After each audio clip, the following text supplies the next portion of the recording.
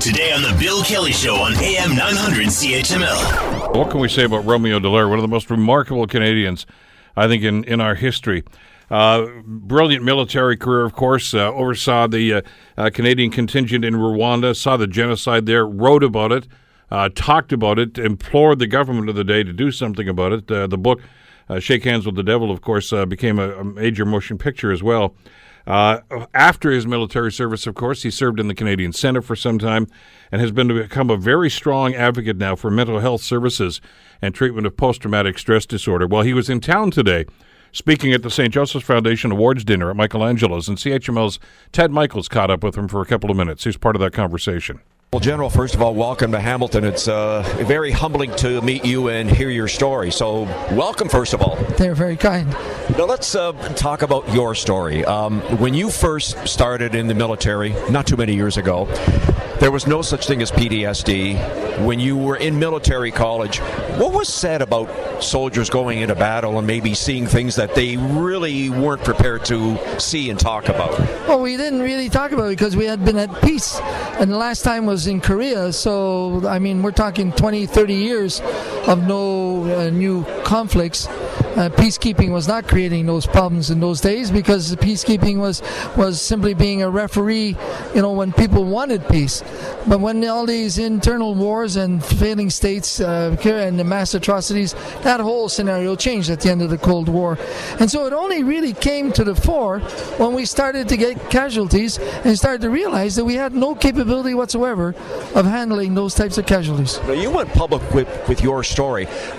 Looking back in hindsight, how much soul searching was there for you to finally realize, you know what, I've got a problem and people need to know about this?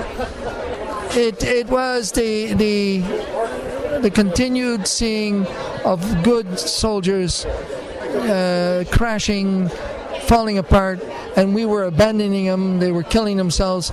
We were abandoning their families. We were going through budget cuts and so on, and it was simply impossible to continue. And I realized that myself, I wasn't getting the care. So something had to be done drastically because the system wasn't answering.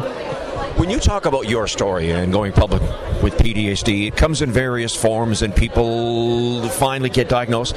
What was it for you? How visceral were the symptoms that you had when you realized, you know what, I've got a problem?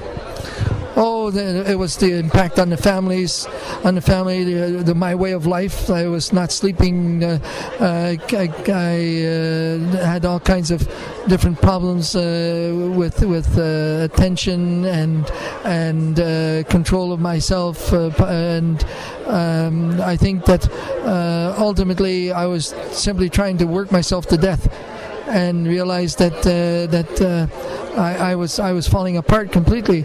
Except that it got worse, even though I was starting to get treatment. When I was medically released from the forces, it got worse when I took the uniform off, and that's when I became suicidal.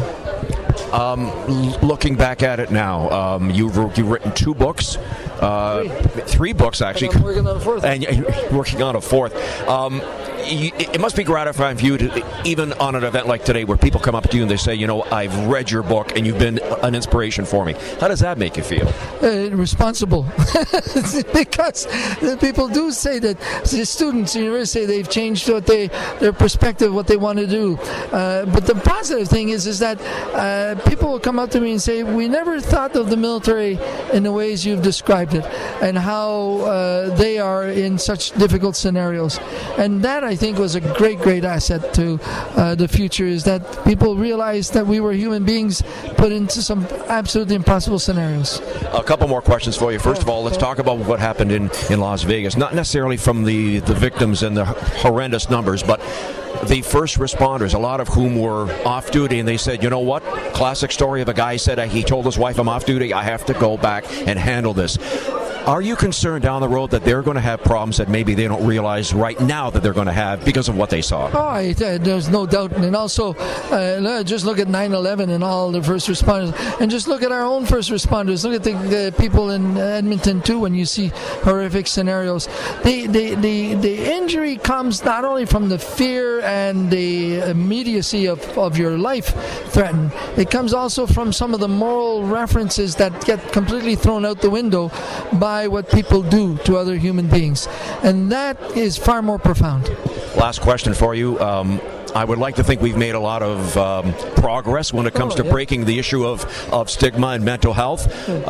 It's a two-part question. Have we made progress, and do we still need to make more progress? There will never be enough progress because the injury continues to fester and continues to sort of mutate, and it's complex, and it's demanding on the individuals, their families, and so on. So there's always going to be a demand. Have we come a long way? Yeah, we come a long way. But that doesn't necessarily mean we've come enough of a way. Congratulations on what you've done. You're an inspiration. Continue. Good luck down the road. All the best to you. CHML's Ted Michaels speaking with the extraordinary Honorable Romeo Dallaire. The Bill Kelly Show, weekdays from 9 to noon on AM 900 CHML.